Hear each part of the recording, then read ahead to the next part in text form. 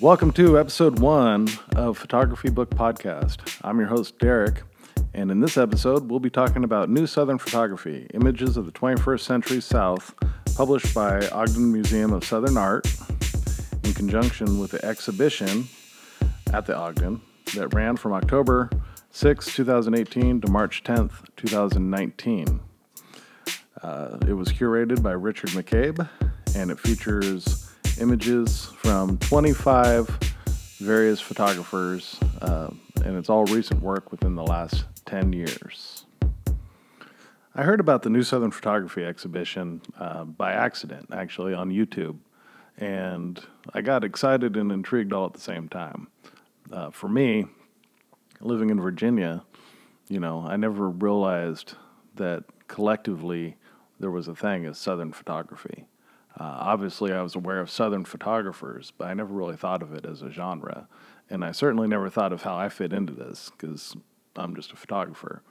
I don't think of myself as being a part of something bigger than that, or smaller than that. It's just photography, right?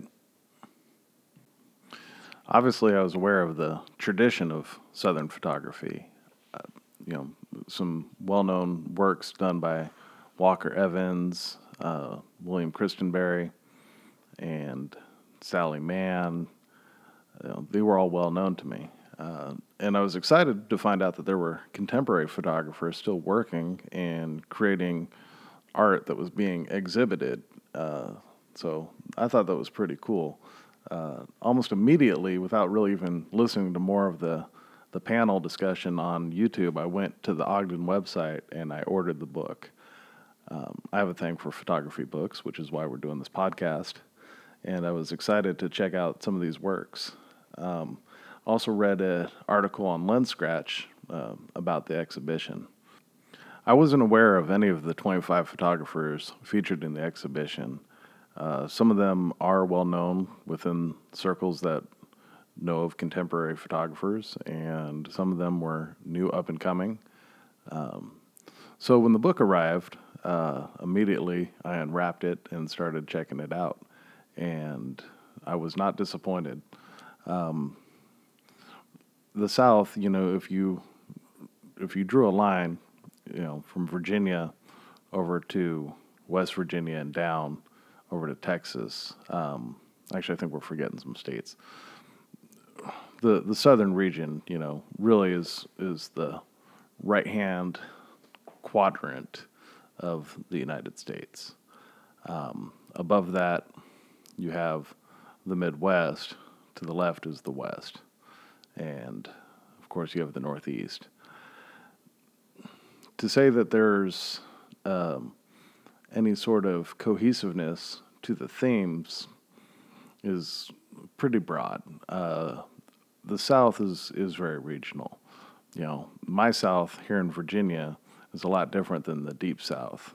And then you have Florida, which is still the South, but parts of Florida are kind of like an island where they're very unique and very Florida-like. And then you have Texas, which people will argue is the Southwest, not the South. And, have that argument with anybody from Houston, I think you'll lose, because Houston is obviously part of the South, culturally and collectively. So there's a pretty good cross-section of photographers, and the work in it's pretty amazing. Most interesting about it is that, as far as I know, this is the first contemporary photography book that is as diverse. Traditionally, most well-known Southern photographers have been white people, and it talks about that in the book, some of the essays, and that's part of the whole New South vibe that they got going on, is that the South is evolving, and it's not just, the old stereotypes that people from the South have lived with for so long. And somebody that, travels frequently, I can tell you that there are definitely parts of the South that are still the old South. But there's also, lots of places that are hard to tell. If you're in Indiana or in North Carolina, they're just so much the same now. Just these long roads with strip malls and chain stores on both sides. So, the South still has an identity, but at the same time, it's evolving, and it's becoming like the rest of the country, for better or worse. The South has a long history of storytellers, from the verbal history that's passed down, through generations, to great writers and great visual storytellers, folk art. These are all traditions that have endured and are part of the culture here. And this book definitely carries that on. Some of the images are what you would expect with a book about the South. You get pictures of the rural, the farms, the Spanish moss and the oak trees and the old antebellum houses.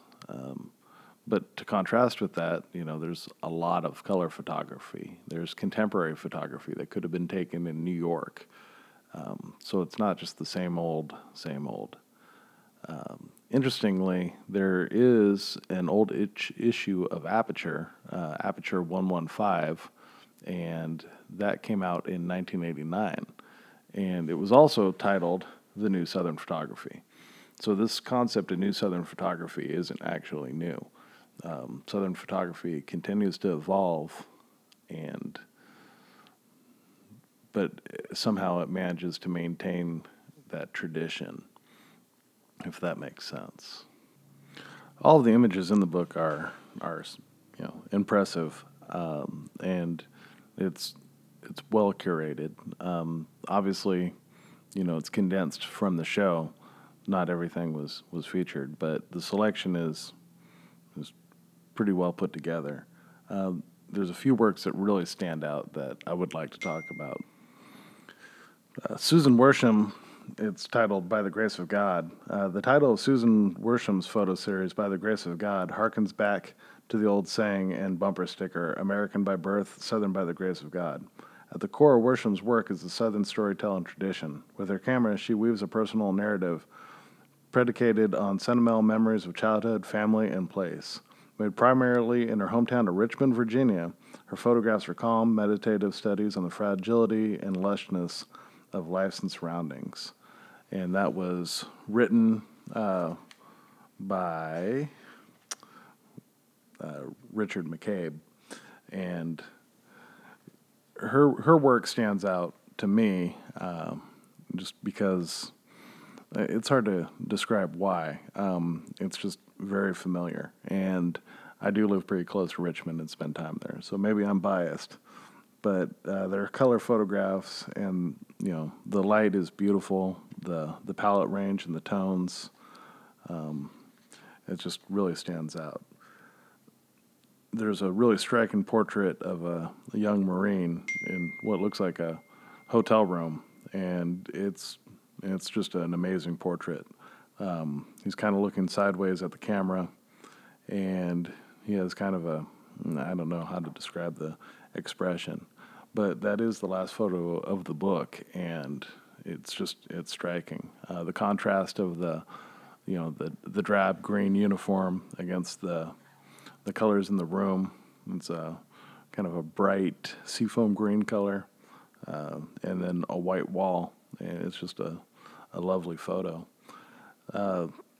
There's also a series on hip-hop artists out of, which town was that? A small hip-hop town in Roanoke, Virginia. So again, a little bit of blatant localism there.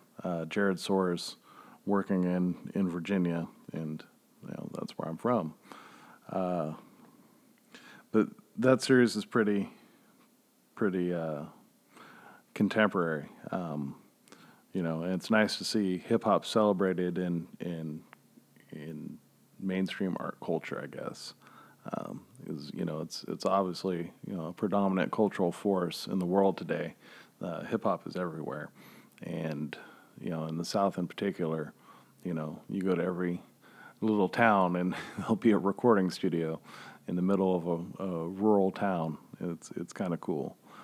And then there's a series of portraits by Nancy Newberry, Smoke Bombs and Border Crossings. And it shows, people in sombreros and majorette, I think that's the word, like marching band, and they're in these weird poses that don't look posed. They look candid, but they could be. And the colors and the background and the compositions, and just the people's posturing is just really interesting. It's just fascinating stuff. And Celestia Morgan, out of Birmingham, Alabama, using GPS mapping systems to address the continued effects of poverty and inequality within the African American neighborhoods due to lending codes predicated on race. The juxtaposition of the grid line, or I guess grid's probably not the right way to say it, but the outline of the map against a blue sky, and then it shows the houses that are in that zone. So again, just powerful work that makes a statement, and I think that that's kind of a common theme with a lot of the images in this book is, some of it's very subtle and some of it's subtle as a sledgehammer, but it addresses the things that, people in the South deal with every day. And that is in the best tradition of that Southern storytelling tradition. Sorry, it's redundant. That's a lot of tradition. Andrew Moore's pictures of the New Orleans Six Flags that's been abandoned. Those are great. And like I said, I could pretty much say something great about every photo in the book. And I could summarize the essays, but, I wouldn't be doing them justice. So I highly recommend going and getting yourself a copy. With a lot of these books, they publish a limited amount and they never get republished. So, some of them go on to become highly collectible and hopefully eventually get reprinted so that we can see them. And some of them just become, collectible books that sit on shelves and are really hard to get your hands on. So I recommend you go out and get one while they're available. And that is it for this segment. I'm going to be moving on here, and I want to talk a little bit more about that Aperture magazine and do some comparing and contrasting between what was New Southern Photography today and New Southern Photography 30 years ago. So in the summer of 1989, Aperture published issue 115, and it was New Southern Photography Between Myth and Reality. And it explores a lot of those concepts that they went on to further explore, I guess is the best way to put it, in the Images of the 21st Century, New Southern Photography by Ogden. There's obviously a lot of the same photographers talked about in the essays in those works. And it's almost as if, that story continues to evolve and become more inclusive. The Aperture issue has beautiful images, and they're powerful and they evoke those emotions. And they, a lot of these photographers have gone on to become, iconic photographers of the South. If you're familiar with John McWilliams, he's somebody from up north that relocated, I believe, to South Carolina and did a lot of work here. Debbie Fleming Caffrey, who did amazing work. I know a few of her images are, iconic images. And then Baldwin Lee, who you may or may not be familiar with. So, Aperture magazine, especially looking back at some of the older issues of Aperture, it's interesting to see that a lot of the topics are still relevant, but this topic of a new Southern photography, it's not a new concept. It's been around for a while, and I think that it's going to continue to evolve. I really want to kind of circle back and say that it makes me have I don't know the right way to put this. I'm glad that photography continues to evolve and it becomes more inclusive and less of a good old boys club, and that there's still museums out there that take contemporary photography seriously and put in the work to do an exhibition like that and to tackle something that's really kind of a hard subject to tackle. It's not lighthearted. It's not pictures of babies and flowers and things that are nice. It's a look at reality, and I think it's great that that tradition continues, and I'm proud to be a part of that tradition.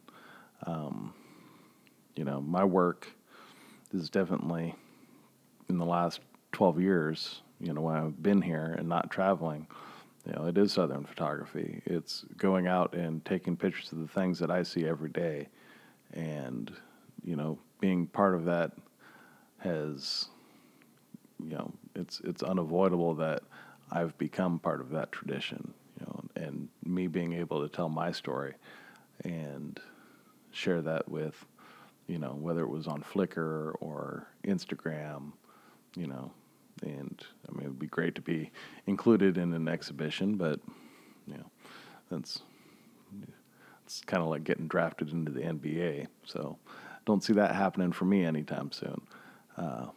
But yeah, so anyway, there you go. I'm going to just accept this episode as it is. It's episode number 1. If you've listened this far, I appreciate it. And hopefully the next episode will be something a little bit easier for me to talk about. Because I'll tell you, this one was a lot harder, especially since I'm guessing most of you out there listening have probably not seen this work yet. So if you do go out and you get it, send me a DM or use Anchor to hit me back with audio, and I'll replay it on the next episode. All right, thank you for listening.